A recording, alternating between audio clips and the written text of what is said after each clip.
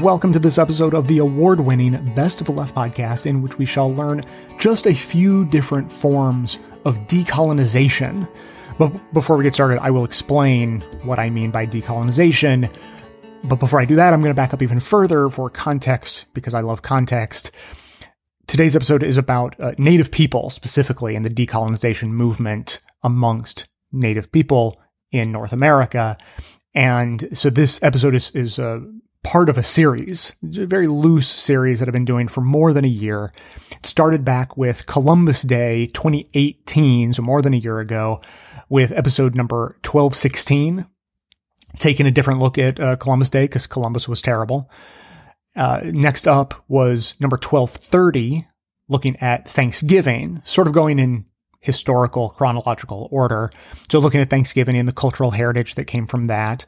Next up, of course, was westward expansion, the first steps of American imperialism. The next one up was 1265, which was a more complicated and nuanced one, talking about the fact that a lot of white people don't seem to know is that Native people are not gone. They didn't disappear. They weren't wiped out. Attempted, sure, but they're actually still here. And so 1265 was titled Moving Beyond Tragedy by Surviving and Adapting, meaning that Native people are still here. They're in a slightly different form than when Europeans came and met them originally, but they're still here and they've survived by adapting. And then the most recent one was 1283, following up to, hey, everyone, look at this, Native people still exist, to pointing out that sure, they exist, but they are horribly, horribly misrepresented, most often in pop culture, but in other ways as well. And so following up to that, again, sort of in historical, chronological order, okay, so they've survived, they've adapted. What's next? What's next is decolonization. So that's what today's episode is about, but all the episodes I just mentioned, I'm going to be republishing all of them in this coming week. You know, we're all going to be driving off to visit our families and pretend that we're taking part in a glorious tradition stemming from the Pilgrims. So I'm going to put all those back in the feed for easy access if you want to use them for some road trip binging. That way you can brush up on your Native history and get to Thanksgiving and yell at all your family members and call them colonial beneficiaries of genocide. Kidding. I mean, slightly kidding. I don't think that would actually be helpful. You may want to mention, though, that many Native people see this holiday as a day of mourning, though, just so no one starts talking about what a good time the Pilgrims and the Indians had with each other. Stick with being thankful and appreciating family. That is certainly allowed. Just don't pretend that the tradition has noble origins. Okay. Decolonization. First of all, decolonization is not the wish to revert back to pre-contact life. All the white people get pushed back to Europe. All the natives live in their traditional dwellings. They all turn off the electricity and live off the land. Wipe that image from your mind. That is not what we're talking about.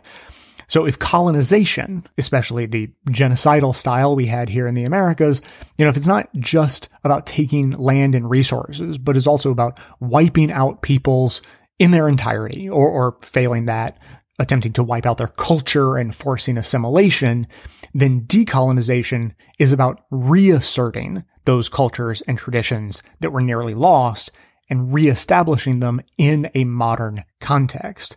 So I don't want anyone getting panicky and defensive about, you know, what are Native people going to try to take away from me, and how are they going to mistreat me, and where are they going to try to send me? All of that is completely off base. And I want to highlight one of the most important lines that you're going to hear during today's show. I just want to emphasize it now to put some of those, you know, the fears that white fragility puts in us, just put those fears to rest while also calling you to action. So to paraphrase, referring to the history of European contact with Native Americans and all that followed, the point being made in the show is that it's not your fault, and no one is saying that it is, because you weren't there then. However, it is your responsibility to deal with it because you are here now. So just like Feminism is for men too, and anti-racism is good for white people. Decolonization is for everyone. So now that we have that cleared up, onto the show. Clips today come from The Laura Flanders Show, Native America Calling, Tiny Spark, and a TED Talk by Nikki Sanchez.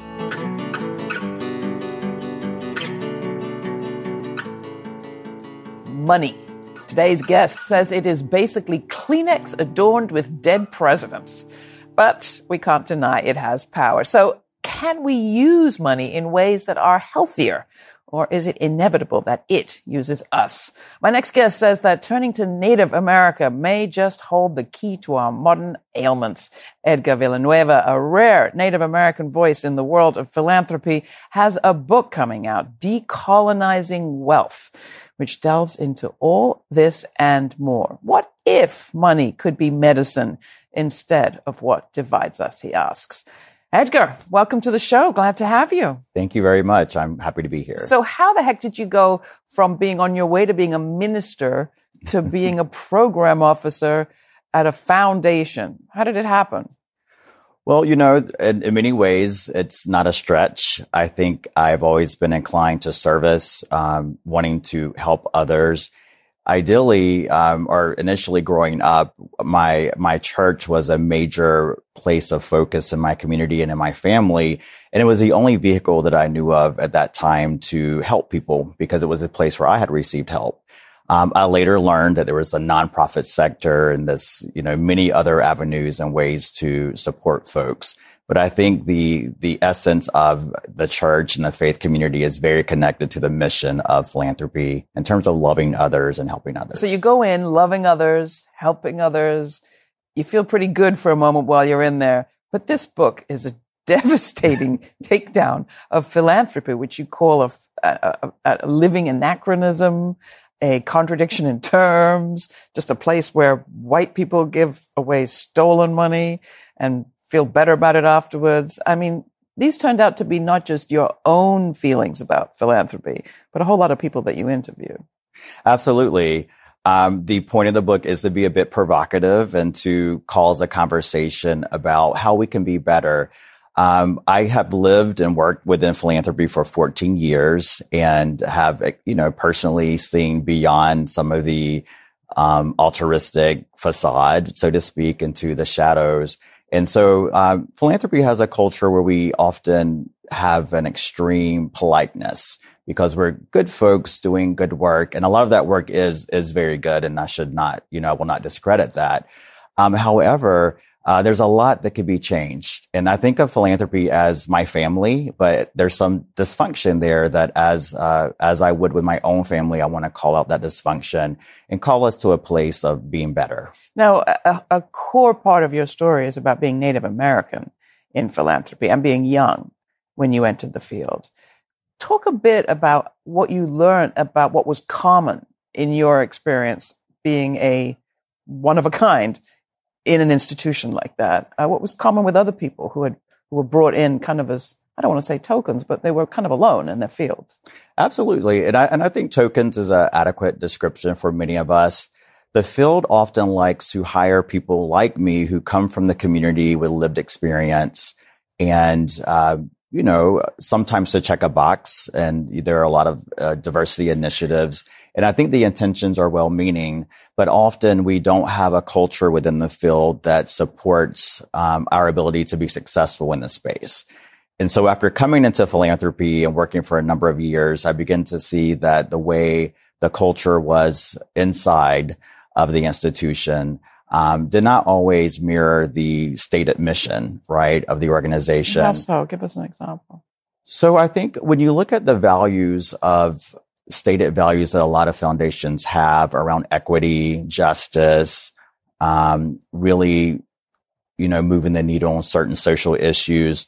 But you look who are calling the shots and designing those initiatives and how exclusive that table is. And you also look at who is receiving those resources. You see a lot of inequality there. I mean, one of the shocking things that you say is that many of the members of the board have appeals, have requests pending at the institutions that they are the board of, and they're very rarely rejected.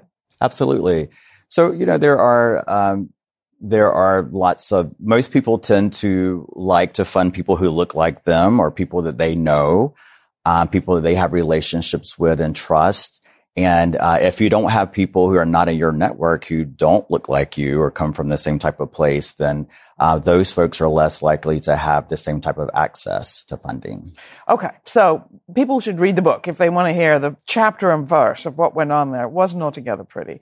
But you do kind of dust yourself off, and the majority of the book is dedicated to what could be done differently. Absolutely. Give us some of the examples or some of the strategies. For one thing, you see there needs to be an apology.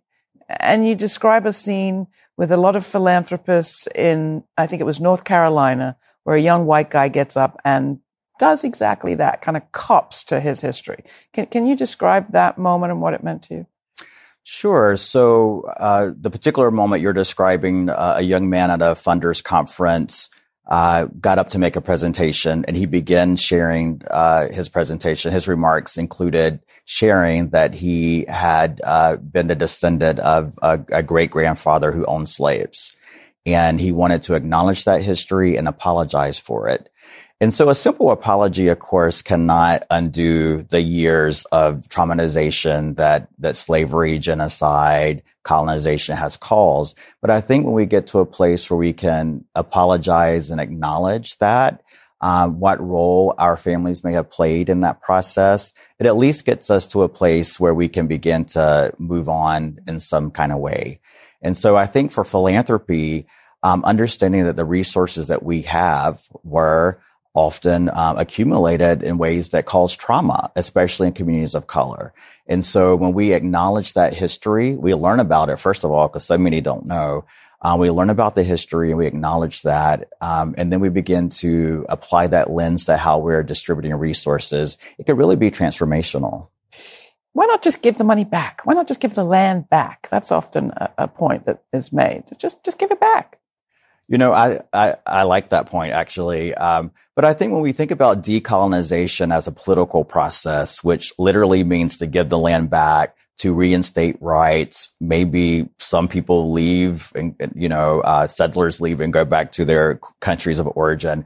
It really gets stuck as a political process because in the 21st century America, there really is no reality, I believe, where we're not going to be together, right? Our businesses are intertwined. Our families are intertwined at this point. And so I think the best path forward is for us to recognize the shared trauma that colonization has caused, not only for people of color, but for white people. And think about how we can come together in a collective healing process. So how can we? Can we? Yeah, absolutely. I really believe that we can. I'll be honest, the book tells my personal story of sort of coming to terms with that reality. Especially post-election, I was feeling a lot of hurt, devastated like many around the results of the election. And I did not think of people who voted for Trump, for example, as my relatives or my brothers and sisters, right? And I spent some time in a community talking to an elder who said to me, Edgar, those folks are your relatives. That's our value. You have to love them. You have to see them as your brothers and sisters, even though they're making choices that may harm you. Even though they're showing up in the streets with, blood and soil signs? Absolutely. I think we have to acknowledge that hurting people hurt others. And I'm not saying that we have to, of course, condone their behavior or it's unjustified, but I think if we can see that all of us are suffering at some level and begin to create ways to be less polarized, to come together in some type of circle, we can begin to think of ways to move forward together. So does that look like foundations going through that process and funding coming together projects? I think so. There are some foundations who are doing, funding initiatives in that way, sort of radical solidarity, or finding ways to support coming together across the divides. But I also think foundations can fund sort of the healing or reversal of the traumatization that colonization has caused. And when I talk about colonization, we kind of think of like hundreds of years ago, right? And I am referring to that type of colonization that has resulted in generations of trauma on communities. But I also mean, history as early as yesterday, because colonization ultimately is about dividing, controlling, exploiting, separating. And so when we look at what's happening right now in our country, we see that there's still a lot of those tactics are in play to harm communities of color and those who are less resourced. And so I think philanthropy could be really intentional about moving its resources in ways that facilitate coming together.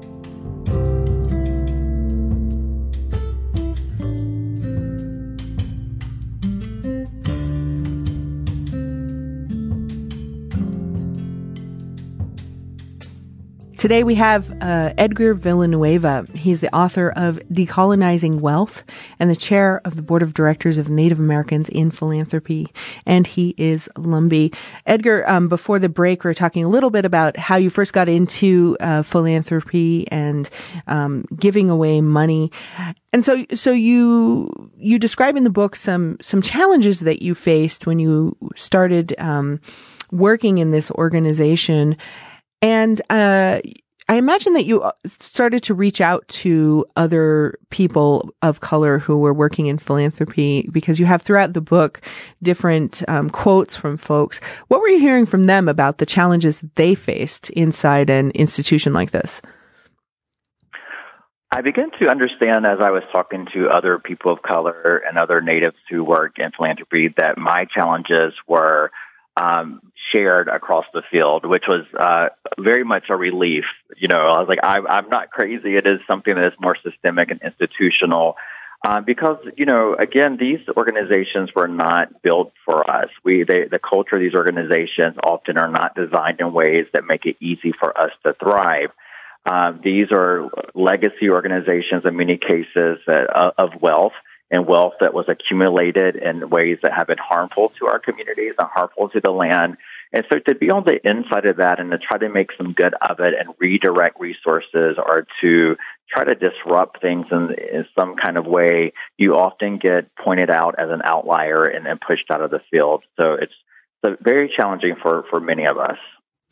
Yeah, I saw this comic one time, and it was specifically about nonprofits and how nonprofits will say to themselves, "We need more diversity here," and so then they go out with this quote unquote diversity hire, and they bring people of color into the organization, and then the people of color start challenging the long held ideas, maybe like the white savior complex, where we are here to save all of you people, things like that, and then suddenly there's this pushback that's happening. That's like, you need to fit in the culture here. You're too outspoken. There's a better way to go about addressing these issues. And then that person of color leaves the organization, and then the conversation starts again. We need more diversity around here.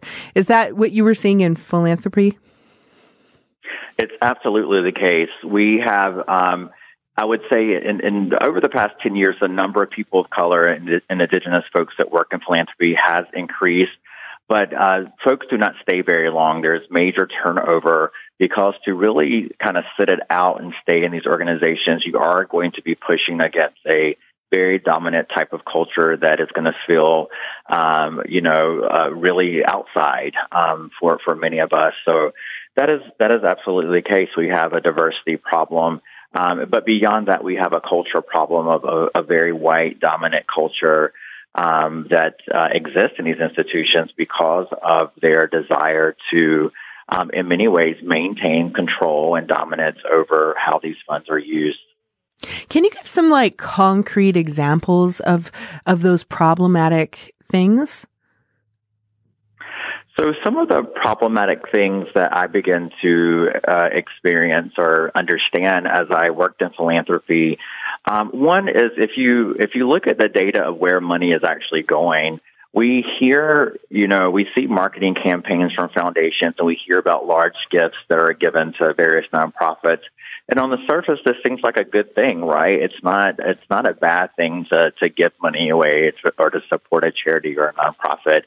But when you look at the data of where money is going, only about 7 to 8% of all foundation grants are going into communities of color. And as you said in the opening comments, only less than a third of 1% are going into Native communities. And so when you think about how this wealth was accumulated in our history through stolen lands and genocide and the enslavement of folks and the exploitation of the land, these corporations and families amass this wealth, and now our communities are not benefiting. And just crumbs of grants are actually making their ways to our communities.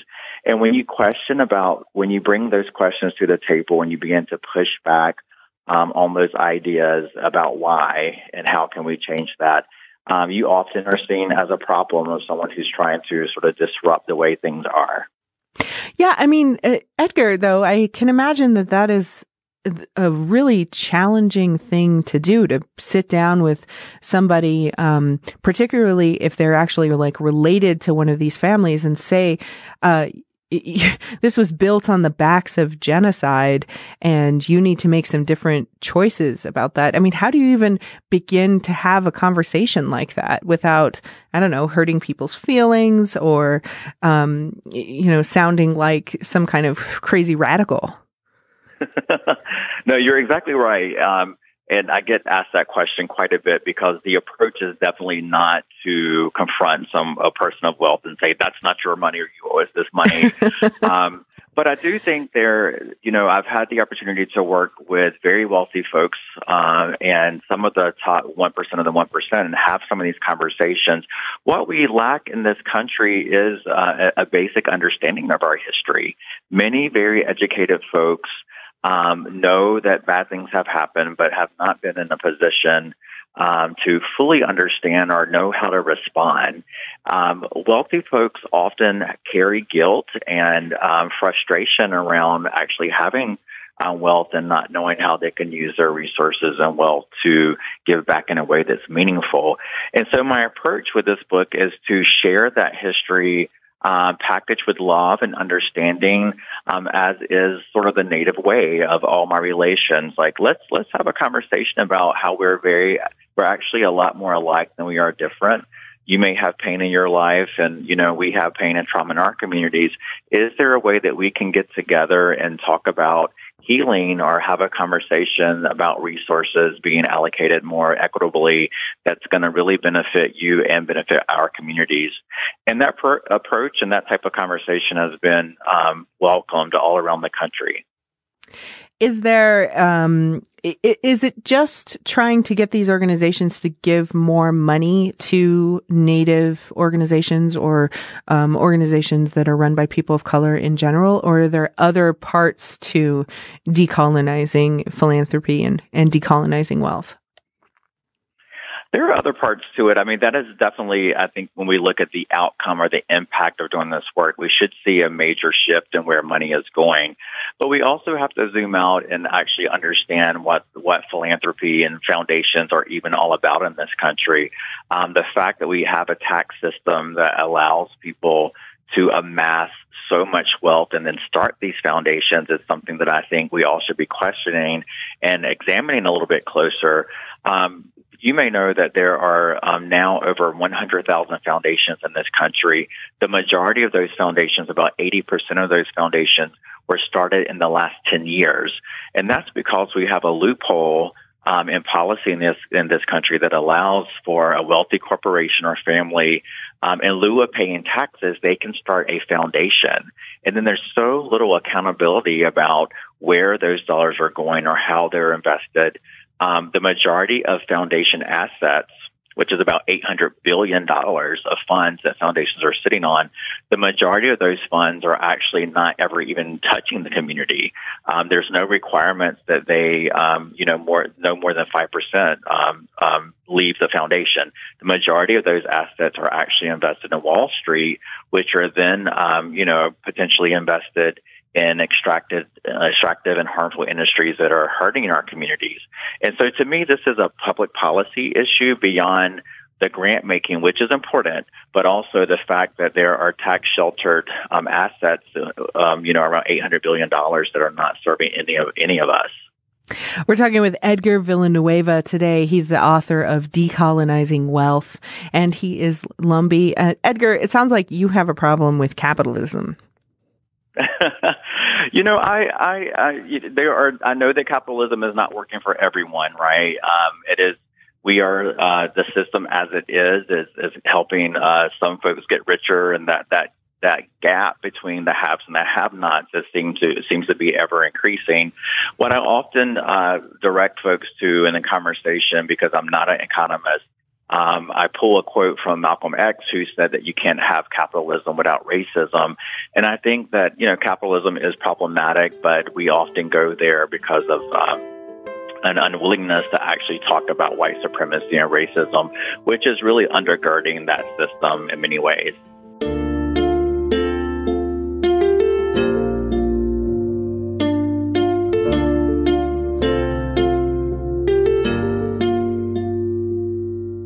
It's unsurprising, I think, that there's a strong bias on who edits Wikipedia and how they edit it and what they edit. So there's a bias in content as well as in contributor base.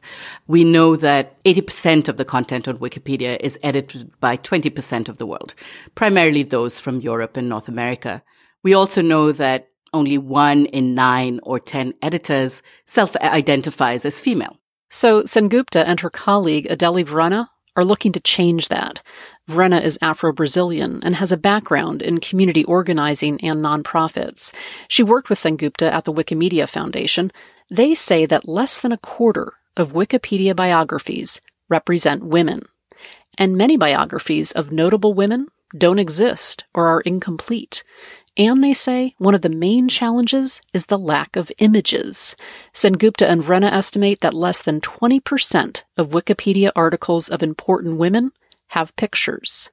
So today, in partnership with organizations across the globe, they are launching #VisibleWikiWomen, a campaign to bring more faces and more biographies of notable women around the world onto Wikipedia. Women like Marielle Franco, a 38-year-old Afro-Brazilian councilwoman from Rio de Janeiro. She rose from poverty and was fighting for the rights of people in the slums of Rio. And then she was assassinated a year ago. After her death, Vrana says she was shocked and wanted to learn more about her fellow Afro-Brazilian. I decided to go to Wikipedia and see if that she had an article of her own. And to my surprise, she did had a Wikipedia article with her picture, and a beautiful picture. But Vrana soon discovered that the Wikipedia entry had just gone up on the site. In fact, a Brazilian editor told her that the page had only appeared on Wikipedia the morning after Franco was gunned down. Before she was assassinated, the same editor, he tried to write an article about her. And the other editors marked that page for deletion, alleging that Marielle Franco was not notable enough to have her own Wikipedia page. And that's a really sad example, because we don't need to die to have our own entries, to be seen, to be noted, to be acknowledged.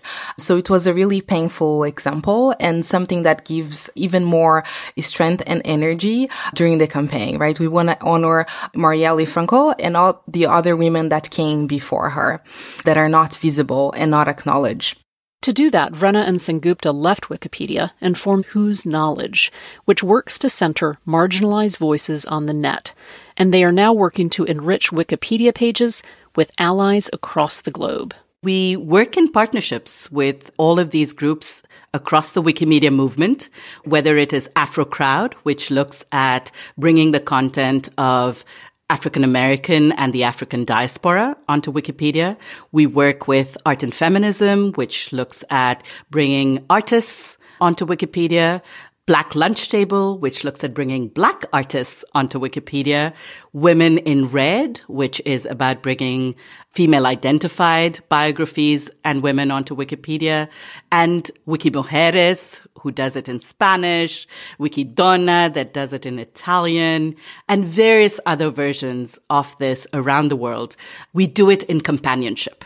But Sengupta says all of them are up against Wikipedia's editing process, which often vets entries, deciding who is quote-unquote notable and who is not, largely based on the secondary sources that affirm yeah, this person is a big enough deal to be included in our encyclopedia. Just think of all those footnotes you see when you're reading a Wikipedia entry. You click on them and see the number of times this person was mentioned in, say, the mainstream media. Or you can see all the places their work has been published in newspapers, books, peer-reviewed journals, that sort of thing. The process seems innocuous enough. The problem lies in the fact that our academic publishing world, our media, is all biased in the ways that we know it to be, that there are not enough women in these worlds. There's not enough awareness of how the content in these worlds then gets skewed towards a primarily male or Western perspective. And then what we see as reliable sources is also defined by power and privilege. So just to give you another example of my first Wikipedia article, I wrote a Wikipedia article on Bisi Adilayi-Fayemi, who is a wonderful, extremely inspiring Nigerian feminist who set up the first Pan-African funding organization for women's human rights in Africa. And so really notable, lots of people talk about Bisi. There are lots of newspaper articles about her. So I thought, great, I can write an article on Bisi and no one will delete it because, lots of people talk about Bisi.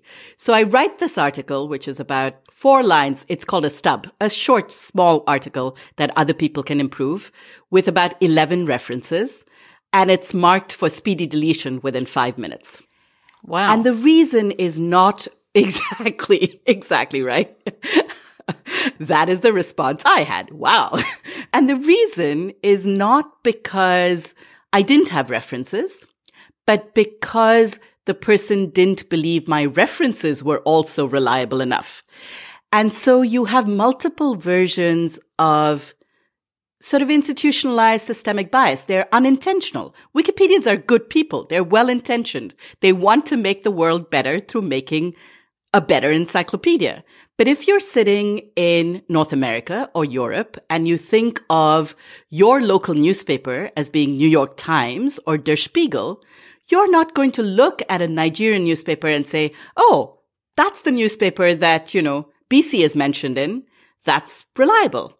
And yet Nigeria is one of the largest countries in the world. And so the national newspaper of Nigeria should essentially be a reliable source, right?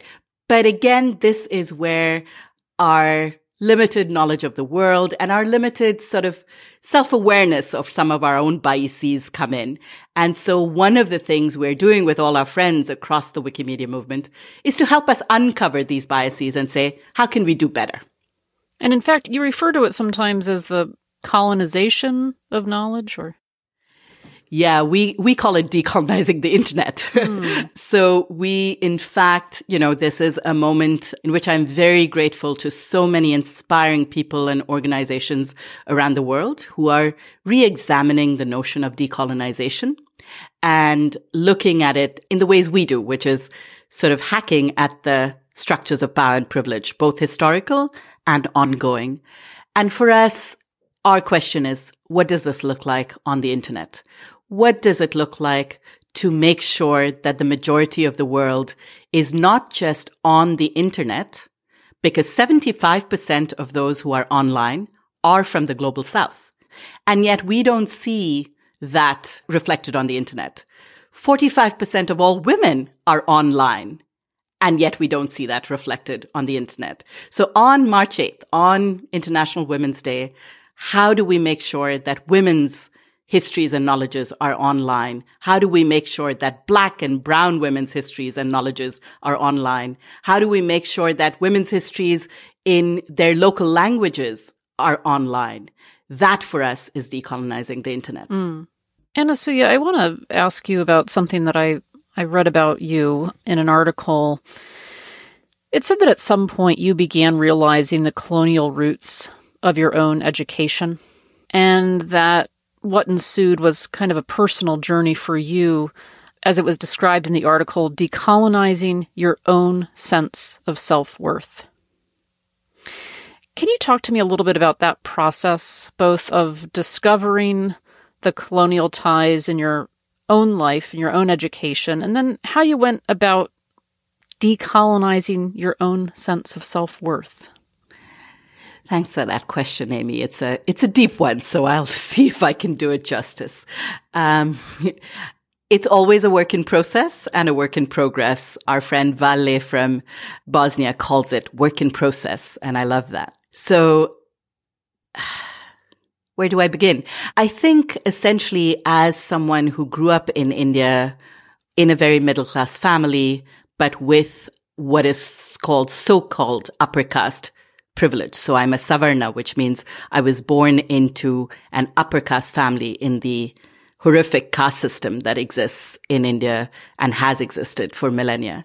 And I had privilege from being an upper caste woman. I had disprivilege from being a woman. And I had privilege from being English educated. I had disprivilege from not necessarily having the money to study further if I didn't get a scholarship, right? So all of us have these, based on context, we have power or we are disempowered.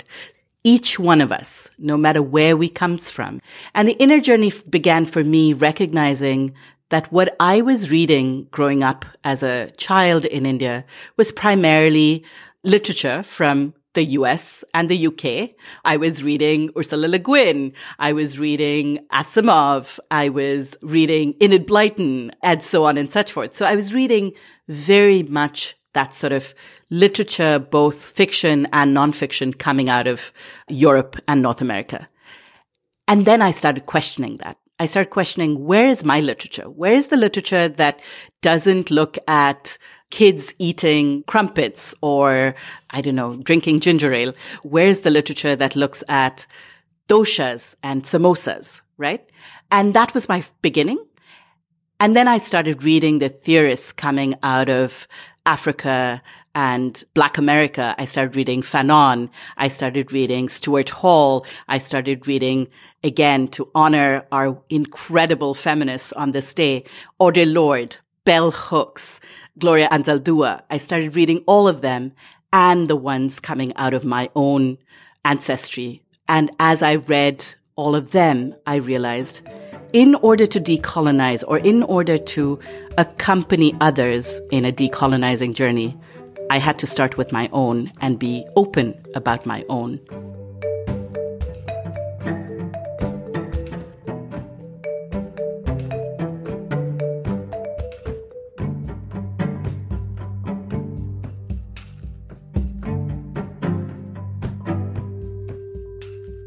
Indigenous cartographers are redrawing maps to include native names and traditional knowledge.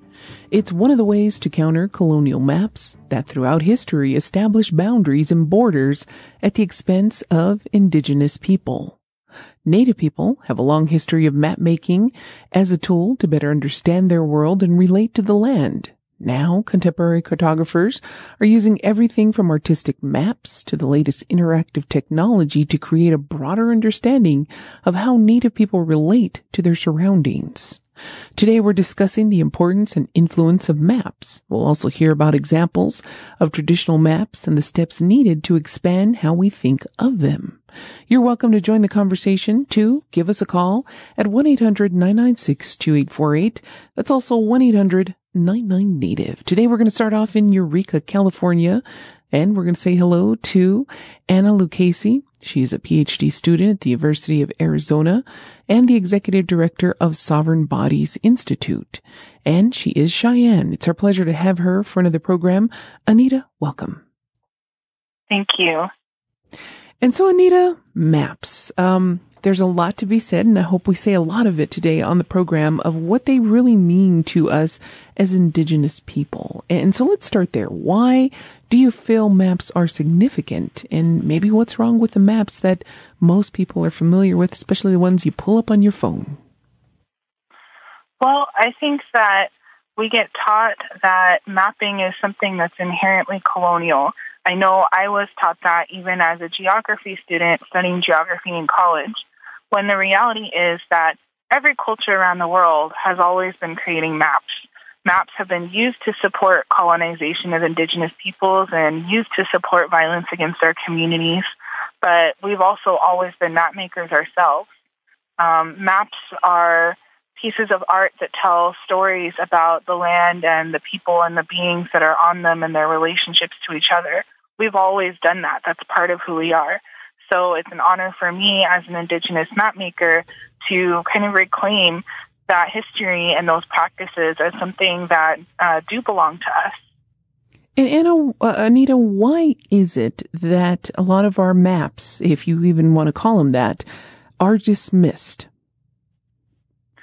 Well, I think that there's a lot of ignorance about what counts as a map and what counts as technology, when the reality is that Indigenous peoples have been creating all sorts of amazing technology and maps for time immemorial. And there's all sorts of examples of that. One of the examples I like to share is there's a famous map done by a Tlingit leader in Alaska in the mid to late 1800s, and it covers over 500 miles of interior trade routes in 5 different languages, and actually maps the trade routes by travel time rather than by distance, like miles. So it's actually a lot more useful to people on the ground as they're traveling, and has so much knowledge in it. So I think that's a really powerful example of Indigenous map making and the traditions that we've had about telling stories about the land using maps. And talk to me a little bit about, it's about stories and also why our maps get dismissed, because they have to do with stories and how we relate to the land. I think our maps get dismissed not only because they're stories, but because settler colonial, whether it's governments or academic institutions, they just, for a long time, and in some cases still do, don't want to see Indigenous people as capable of telling our own stories and as capable of doing our own science. And so, for example, the map from Alaska that I mentioned, that sat in an archive at UC Berkeley in California for over 100 years. And nobody ever did anything with it or acknowledged it. And we're continuing to say, well, Native people don't make maps. Even me, as a young Indigenous cartographer, I was told Native people are oral cultures. We don't make maps. And that's not true. But those maps were purposefully hid away. Also here with us from Zuni is Jim Enote. He is the CEO of the Colorado Plateau Foundation, and he is Zuni. Our pleasure to have him here for another one of our discussions. Jim, welcome. Oh, thank you, Tara. It's good to be back. And Jim, let's start with, the purpose of a map. What do you like to say? Well, maps, I've been making maps for over 50 years, ever since I was drawing in sand. But I think maps are really vital to Native peoples as a way of ordering knowledge about place. And, I think that now it is also really about confronting some asymmetries of power. There's the power of geography and mathematics and cartography in a sense that most people know about, but I think that there's a statement to be made of our competency as Native peoples, that we can and are making maps using sophisticated digital systems, as well as anyone else in the world. But there's also another sphere of consciousness to consider, and for example, through art, that is like through ceramics or weavings, even the old rock art, petroglyph kinds of things, and songs, and as well as prayers.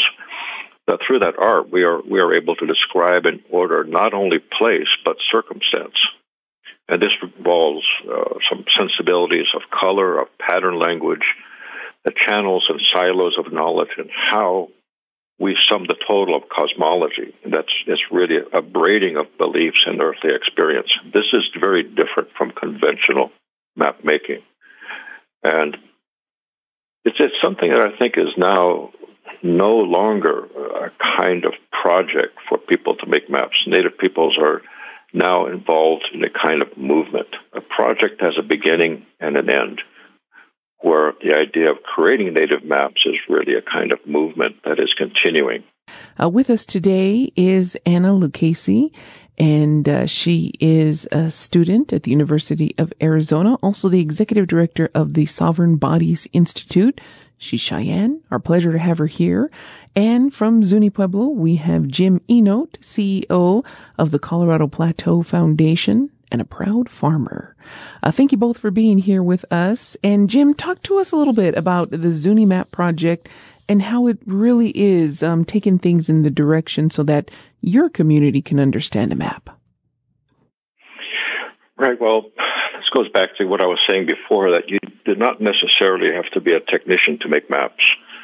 And this idea has spread actually from Zuni to many other communities now throughout the Colorado Plateau in the Southwest, but also throughout North and Central and South America and to other places as well. But really I think what it is that people can look at maps in ways that they're beautiful. And I remember one time making a map, and it was shared with Grand Canyon National Park. It was a computerized map, which is very important.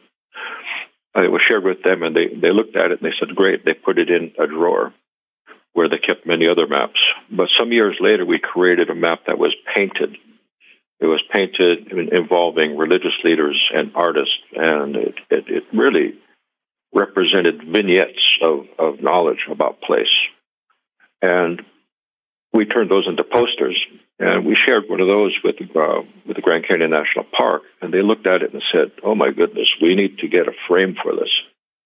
So it had a different impact, not only for Zuni, where Zunis would look at these maps and say, wow, it's beautiful, and they appreciate the technical aspect of it, how the use of color and the space, but also they became evocative, where people began to share and say, some auntie would say something about what's in this image, uncle would say something, and people started talking about what's happening in there. So I think these kinds of maps, map art really is what we're talking about, is also not only just about land. It's really about how we share the space that we live in, what is below us, what is above us in the sky, what lives in the earth's waters, and so on. It's a way of ordering our knowledge of space, and can be a rallying point and reference for people as well. And so describe a little bit about this project and how artists went about interpreting how to maneuver with the land. Well, it's not an easy thing to do, but and I advise people in other communities, just don't do this immediately, because first thing you have to do is think about and consider what not to map. And I remember that we had negotiated with religious leaders and other keepers of important knowledge about what would be appropriate to be represented. And that took about a year of negotiating and discussing that.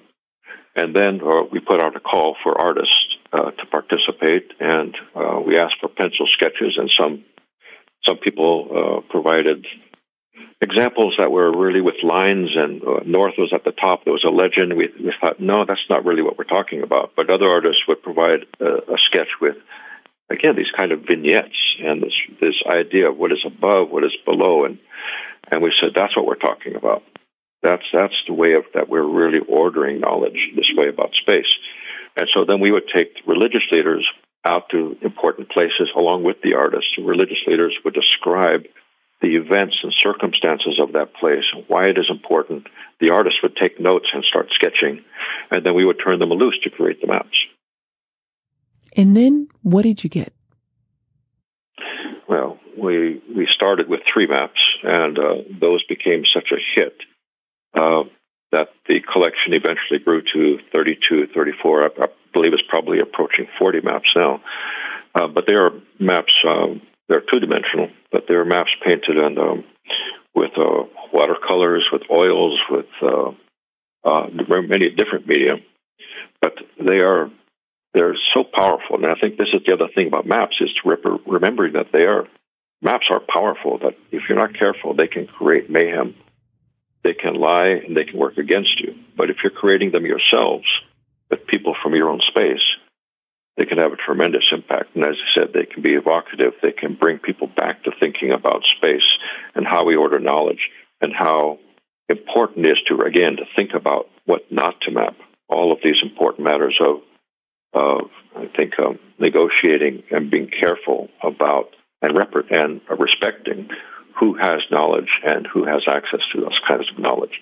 But we also added place names onto those, which is an odd thing, a difficult thing to do, because many people aren't comfortable with writing Zuni language, as some are very good at it, and some consider it very helpful.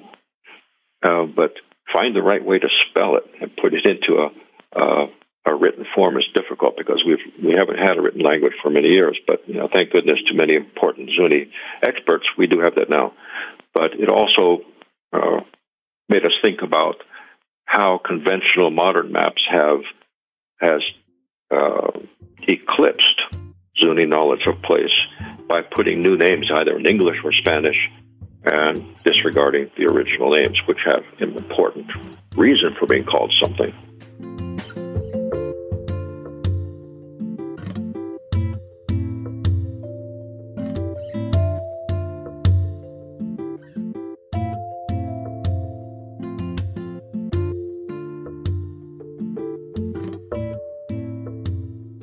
I'm so happy to be with all of you here today. What a special thing to come together to learn. Thank you so much to the Nahanni family for their beautiful welcome to their territories. Because I'm speaking to you about decolonization today, I couldn't begin without once again recognizing that not only are we on the territories of this beautiful family, but we're also on the Musqueam, Tsleil-Waututh, and Squamish Nations territory.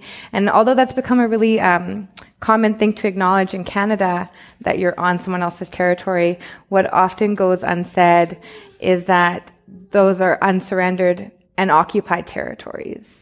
So some of us might be here today as guests, and some of us have found our way here in other ways, but ultimately we're on someone else's territory. And so I really invite you to think about what that means as we explore this idea of decolonization. And as a decolonial educator, I get to have a lot of really interesting conversations with people, often really difficult conversations. But to my surprise, one of the most difficult conversations I have, one of the most difficult questions that I ask, is if people can name the territories and nation on whose lands their grandmothers were born. And for a lot of settler Canadians, this is a really difficult question to answer. And it's also one that brings up a lot of pain. And that's where I want to start this conversation today, is around this notion of colonization in relation to historical amnesia. Because although it's become a common theme in Canada that we talk about intergenerational trauma for Indigenous people, one thing that's not talked about is the intergenerational trauma that's also had to happen for settler people to be complicit in such a violent history.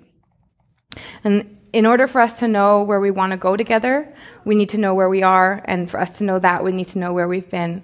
So I'm just going to speak briefly about the history of colonization in Canada, but I really want to emphasize this is a global phenomenon. There's not a single corner of the world that colonization hasn't been enacted upon. So whether you're a settler Canadian, whether you're a visitor, whether you're a newly landed immigrant, this applies to you. And if you want to learn more about your own particular history, just go home and Google colonization and your nation, and you'll see a long and violent history. But for today's purposes, we're just going to talk about colonization in Canada. And so one of the most common things that people are really aware of in terms of our colonial legacy in Canada is that of residential schools. However, what's often left out of that conversation is the fact that those residential schools were in effect for over 150 years, that the last residential school did not close until 1996, that the mortality rate in those residential schools was often around 50%, that the Canadian government intentionally used the subjects of those schools to test the impacts of starvation on human bodies, as well as the impacts of electric chairs. The creation of the RCMP was, in fact, to remove children from their homes in order to bring them to these schools, as well as to police Indigenous people to remain on the lands that were designated to them as reserve lands in their own home territories. And finally, this legacy resulted in the kidnapping of over 150,000 children. And that's just the children themselves that were removed. And that's not even talking about all of the generations that were implicated because of the horrible abuse that went on in these schools. So the other forms that colonization took in this country were that of biological warfare intentional, systematic biological warfare. 90% of some of the First Nations in British Columbia were wiped out at a time when a vaccine for smallpox was available and well used among settler Canadians. This is, I think, one of the most powerful pictures that depicts the history of colonization in this country. Another strategy that was used to clear people from the land and force people into submission, into capitalism, into living on reserves, was the intentional extinction of keystone species like the buffalo in the prairies. But this happened in the north with sled dogs. It happened in the east coast with different fisheries. And so this strategy of extinction to force people into submission is part of our colonial history in Canada. So this means that if you're more than a first-generation Canadian, this is historical bystander trauma that your parents and grandparents have lived through, and that, in fact, also lives in you. And I really want to dispel this myth today that decolonization is the work of Indigenous people. Whether you have ancestors that were colonizers or colonized, we are all colonized people. And so this work of decolonization is really work that we need to come together to do with one another, equally accepting our roles, our locations, our privileges in ways in which we can start to move towards a future that looks like healing, that looks like justice, that looks like dismantling systems of oppression.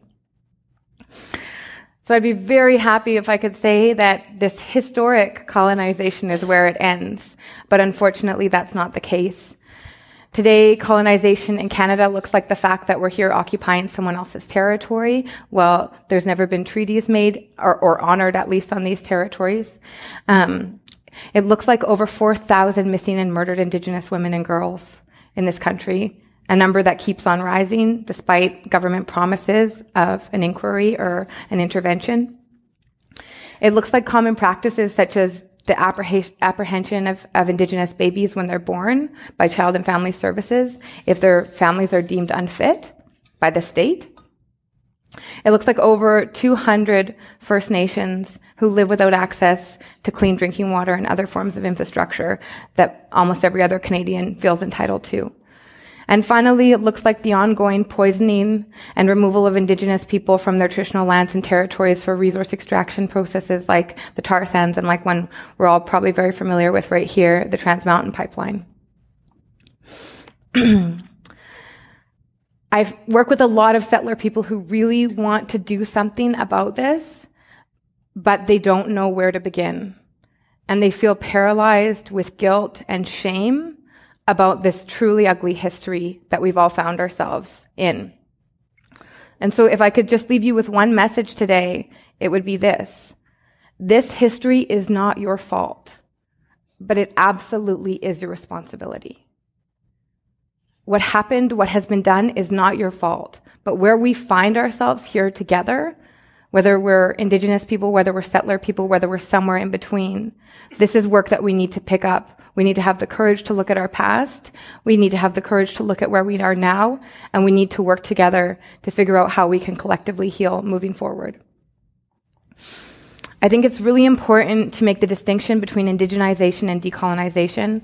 As Nigel mentioned, I had the incredible privilege of working on the Viceland documentary series Rise. And in that role, I got to work with Indigenous communities in every continent of the world. And I want to give a shout out to all the Indigenous people on Earth, because the work of indigenization, the work of linguistic revitalization, the work of ceremony, the work of land-based practice, the work of land-based defense, Indigenous people are holding it down. And that is work for Indigenous people to do. That is not work for anyone else to pick up and start to appropriate and call their own. However, decolonization is work that belongs to all of us. Decolonization. We are never going to go back and erase the past. It has already been done. But what we can do is we can start to put spokes and wheels of oppression, of movements that create our social systems of inherent inequity. And to be totally honest, if you wanted to just be motivated to do this for selfish reasons, that would be good enough.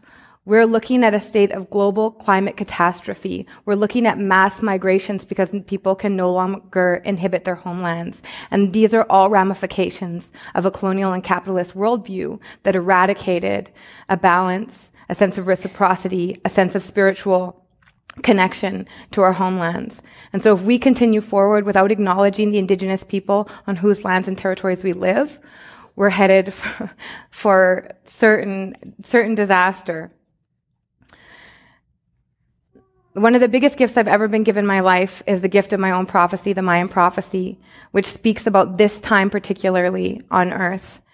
And it teaches us that this is the time, for the first time in all of human history, that our consciousness have come to a level of evolution where we can actually see from one another's eyes. The way that it's explained is that the eyes of the serpent can see through the eyes of the eagle. And so the eyes of the north and the eyes of the south can actually see through one another's eyes and begin to work together and understand each other's worldviews. And the secondary part of that prophecy is that absolutely every person who came to be alive on earth at this time came for a specific reason and came with specific gifts that are needed to do this work that we have laid out in front of us. And I really believe that. And that's why I really want each of you to pick up this work of decolonization as your own, because we need you. Whether we like it or not, colonization is a messy and shameful history that connects us all. Here we are all in this room together. So what do we do moving forward? When people ask me, what can I do to decolonize? I give them a caveat and I tell them, well, that's not going to be a one answer. It's not going to be a one-day fix. However, I can give you a few first steps. Because if you do your work, then we can come back together and collectively do the real work that needs to be done. So if you want to go home today and start to enact your journey of decolonization, you can figure out how to answer that first question I said to you. Where do your people come from? How did you get here? Learn whose land you live on and what has been done to them in order for you to occupy their lands. Address the oppressive systems and history that enable you to occupy the territory you do now. Find out how you benefit from this history and activate one strategy wherein you can use your privilege to dismantle that. And share this knowledge, share this conversation with your barista, with your babysitter, with your Tinder date. I don't care. But I want you to have these conversations. And I promise you, when you start to have these conversations of looking at a longer now, of asking the history of people, your world will suddenly become a lot more interesting. And so will your identity. Finally, what's it all for? Why should we do this? Well, because decolonization looks like living without paralyzing guilt and shame about who you are and the social identity you've inherited. Decolonization looks like giving up social and economic power and privilege that directly disempowers, appropriates, and invisibilizes others. Decolonization looks like smashing the patriarchy. Decolonization looks like doing the work to find out who you are, where you came from, and committing to build communities that work together to collectively create a more sustainable and equitable future. And finally, decolonization looks like celebrating who we are and connecting with the unique knowledge that we each bring to this time and that we need to solve the problems that are laid out in front of us. So it's really easy to think about our future ancestors because we have such beautiful little ones in the room. Good reminder. Thank you so much for opening this space today.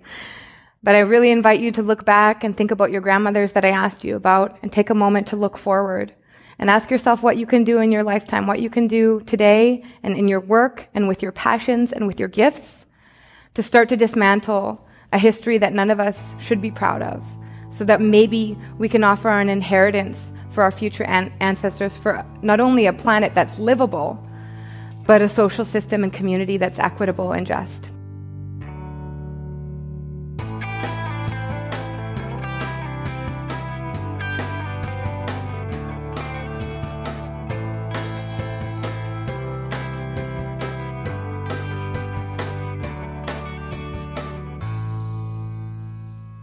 We've just heard clips today, starting with the Laura Flanders Show, which spoke with Edward Villanueva about decolonizing wealth in the philanthropy industrial complex.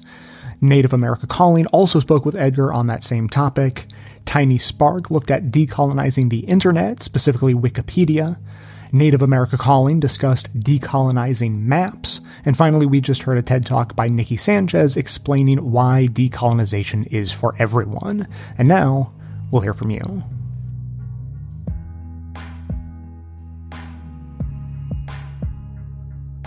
Hey, Jay, it's James out of Sacramento, California. Love you, my brother. I love the show. It's my favorite podcast. I sure hope you don't go away. You had a few shows back mentioned the subject of depression. Very good topic. I'm glad you brought it up. There's 20 million people who suffer from it in this country. I myself have dealt with medical depression for many, many years. I recently found a good med for myself. I know one of the biggest problems, of course, is the neoliberal nightmare we're all living under, or as I like to call it, hyper-capitalism. You know, you can't bring up that subject, and I'm only telling you this because, and I hope you play this on the air, because it might save a life. So I've read that it's okay to talk about this subject openly, because it won't encourage it. If you're going to bring up depression, you got to bring up the subject of people taking their own lives. 30,000 Americans do that every year. And I want to tell my story because I'm hoping I might save a life. I had thought about doing so. I talked to my psychiatrist. He said that, first I tried hotlines. That's what people always tell you to do is call hotline. You know what? They didn't work for me. So I want to give people two other tools they can use in case they're feeling desperate. Number one, he said, go to the local emergency room if you're feeling that way. And also number two, call 911. I recently, about a year ago, did a stint in, when I was thinking about doing that, I went to the emergency room. I had a week stay in a hospital. They finally gave me a medication, and it's made all the difference. So there is hope for people.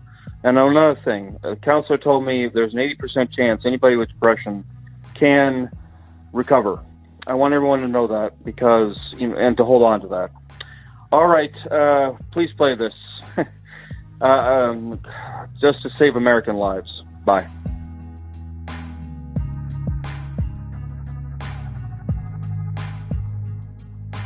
Hey Jay, it's Chris in San Diego. I really loved that last show about the wealth tax and all of that. The number was, I think, 1319. I think part of the reason why wealthy people hoard their money is for the children's sake. At least the ones that I think have children and that care about them. Wealthy people just naturally want their children to benefit from the financial position they have. But what would happen if they actually asked their children about it? Some of the children, at least, might reply to their parents that they should just do the right thing. Unless the children have drunk the Kool-Aid that Reagan mixed up about economics, or unless the children think it's okay to start life at the finish line, and they don't realize that their special privilege as wealthy children in this society is predicated on slavery and oppression. I love the segment on big donor Democrats now having to put their true face out front. I wish that was more widely pointed out. I'm giving you a check-in on my life since you were kind enough to check in on yours. I'm now volunteering on the Bernie Sanders campaign. There is a strong organization building here in San Diego, and I decided to put my time and energy where it's most needed. A small thing, but you get the idea. Anyhow, real good shows. Keep taking those vacation days. You've got to stay on the sunny side.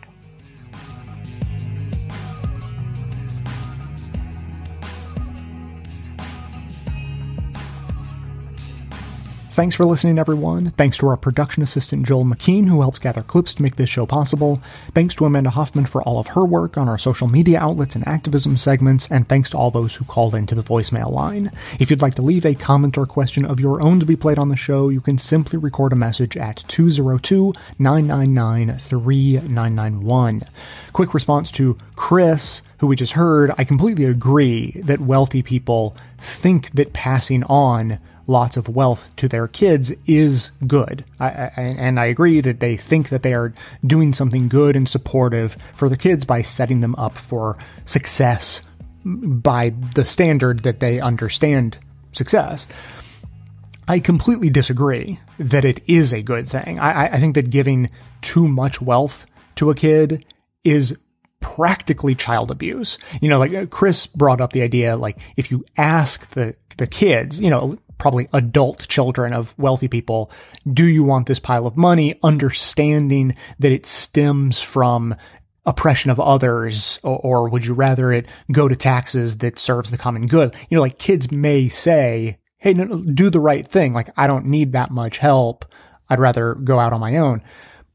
To me, that's not even the way to look at it. Like that's a perfectly good way to look at it. A better way to look at it is when children are given too much money, you know, even when it's doled out, you know, when you turn 18, when you turn 21, whatever, which by the way is very paternalistic and creates a whole other creepy dynamic about, okay, you're an adult, but as your much older parent, I'm still going to dole out this money to you slowly. So there's the paternalism that creates a weird dynamic. But giving kids a lot of money is horribly detrimental to a kid's development and you know, ability to strive for things. Because like when you're given things your whole life, or when you just know in the back of your mind, like, I can't possibly fail.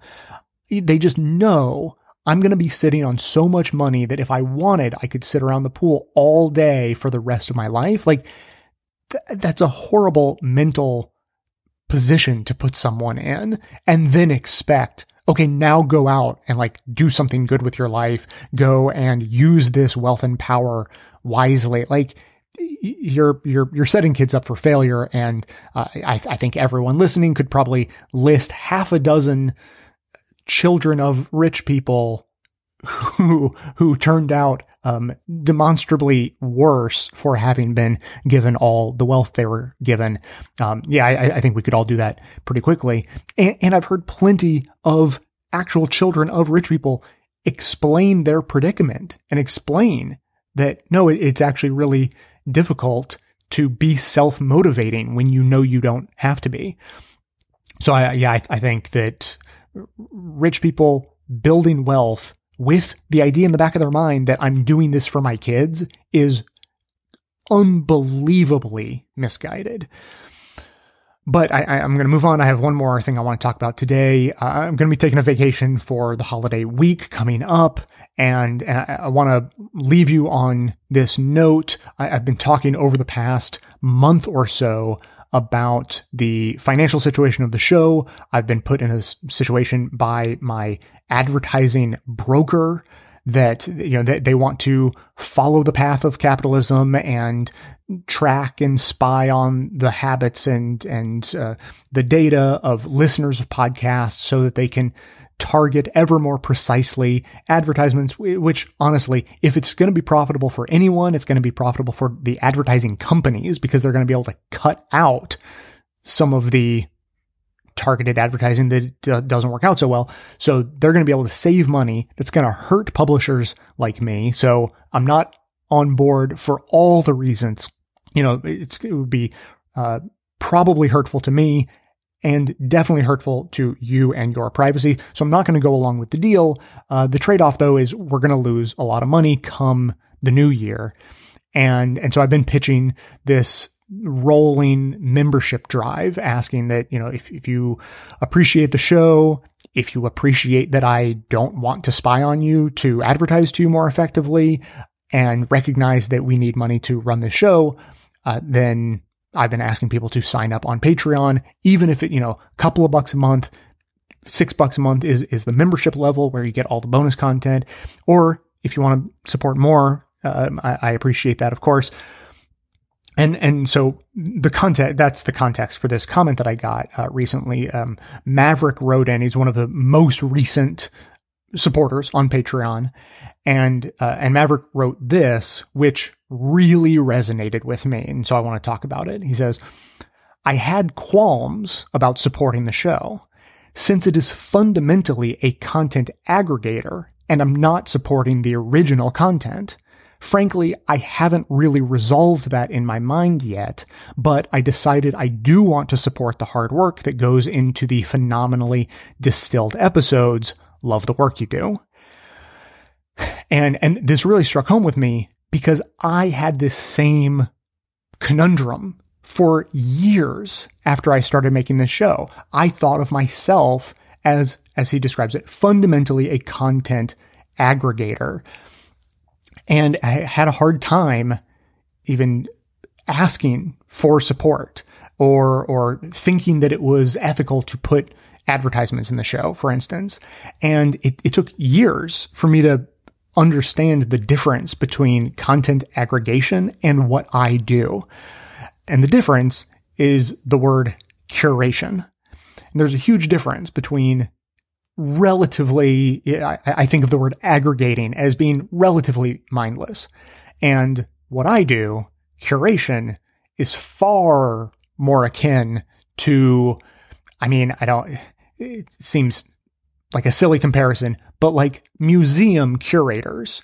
The point of curating a museum is that there's practically infinite material that could viably fit in a museum. But the point of a museum is to present a story, not in its entirety, but in a way that tells a story and gives the visitor a deep understanding, a broad understanding as best as possible, but a coherent understanding.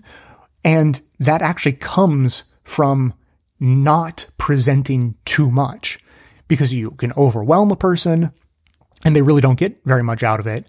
You present the right material in the right way, in the right order. That tells a story and brings enlightenment on a subject. And so, look, I'm not trying to break my arm, pat myself on the back, and comparing myself to a museum curator, but like in a very different context, in a very different way, that's what I do. I curate content that, it should be understood that for every 55 minutes or so of audio content that goes in the show, I've probably listened to, or between me and Joel, who helps sort through stuff, Joel might have sorted through 15 or 20 or 30 hours of content looking for those diamonds in the rough. I sort through at least 10 hours of content for every episode and pull out just the stuff that is the right stuff, that presents the right story, and can be told in a way that brings enlightenment at the end. And so, years ago, I don't talk about it on the show, but years ago, I sort of came to this new understanding of what I do. It's a funny thing. Like when you start a show as young as I did, I was 23 when I started the show. I didn't know anything about anything. And so you can start doing something like this and not even fully grasp what it is you're doing. And so I thought of myself as just sort of an aggregator. I'm just trying to present good stuff. And only later did I come to the realization about curation and the value that curation has. And once I understood the value of curation, that's when I began to feel a lot better about asking for support or putting ads in the show or anything like that. Treating this show as not just another outlet for the original content creators, and that actually the original content creators are the real value, and that I'm not adding value. What I realize is, oh no, of course the original content creators are adding value. That's as true now as it's ever been. And the way I support them is by promoting them, and I've heard from dozens or hundreds of listeners over the years saying that they have found the original content creators through me, and that they now go and support those shows. And so I feel great about supporting content creators in that way, but I also feel perfectly good in my own right to say that the work I do is valuable and deserves to be supported and deserves to be treated as an entity on its own that adds value far beyond what any individual content creator could provide because of the nature of curation. So thanks to Maverick for leaving that comment. It brought these ideas back to me and made me realize, hey, like Maverick's having this thought. I had this thought. Of course, other people are having this thought. So if you are being held back in any way from supporting the show at this particular time of need we are in, I thought now's a good time to explain how I see the show and why I think it's valuable, why I think I bring, value to the conversation about progressive news and politics. And now, after having heard me explain it that way, if you feel the same way, then, maybe it'll help you decide to chip in. So now, as I said, I'll be taking a vacation over this holiday week coming up, but you will be seeing things in the feed. As I mentioned at the top of the show, I'm going to be putting the Native Peoples series in the feed in case you want to binge through it, or, if you missed any of them, I'll make it easy for you to find them. And there will be another bonus episode that I'm not going to tell you what it is right now, but it's something that I think you're definitely going to want to hear. And so look for all of that in this coming week. As always, keep the comments coming in at 202-999-3991. Thanks to everyone for listening. Thanks to those who support the show by becoming a member or making donations of any size at patreon.com/bestofleft. That is absolutely how the program survives. Of course, everyone can support the show just by telling everyone you know about it and leaving us glowing reviews on Apple Podcasts and Facebook to help others find the show. For details on the show itself, including links to all of the sources and music used in this and every episode, all that information can always be found in the show notes on the blog and likely right on the device you're using to listen. So, coming to you from far outside the conventional wisdom of Washington, D.C., my name is Jay, and this has been the Best of the Left podcast, coming to you twice weekly, thanks entirely to the members and donors to the show from bestoftheleft.com.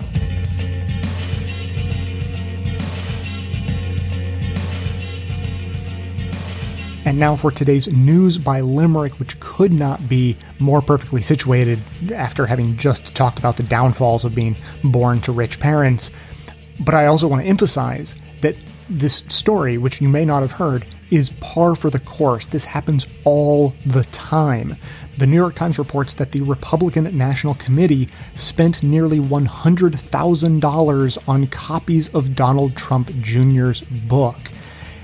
And I say this again, this happens all the time. I've been hearing about this phenomenon for as long as I've been paying attention to politics, and it's not just the RNC, it's other conservative, usually nonprofit organizations funded by mega donors whose whole purpose in life is to elevate conservative ideas, even if it means throwing hundreds of thousands of dollars at book sales to artificially inflate them so that conservative ideas look like they're mainstream when they're not. That is exactly the purpose. So whether it's the RNC or like Koch brothers backed organizations, they buy their own books and then just, pulp them, I assume. It happens all the time. So at Limericking writes, Don Jr., the president's lad, fell upwardly, much like his dad, whose RNC chums inflated the sums of sales of Don's book, which is sad.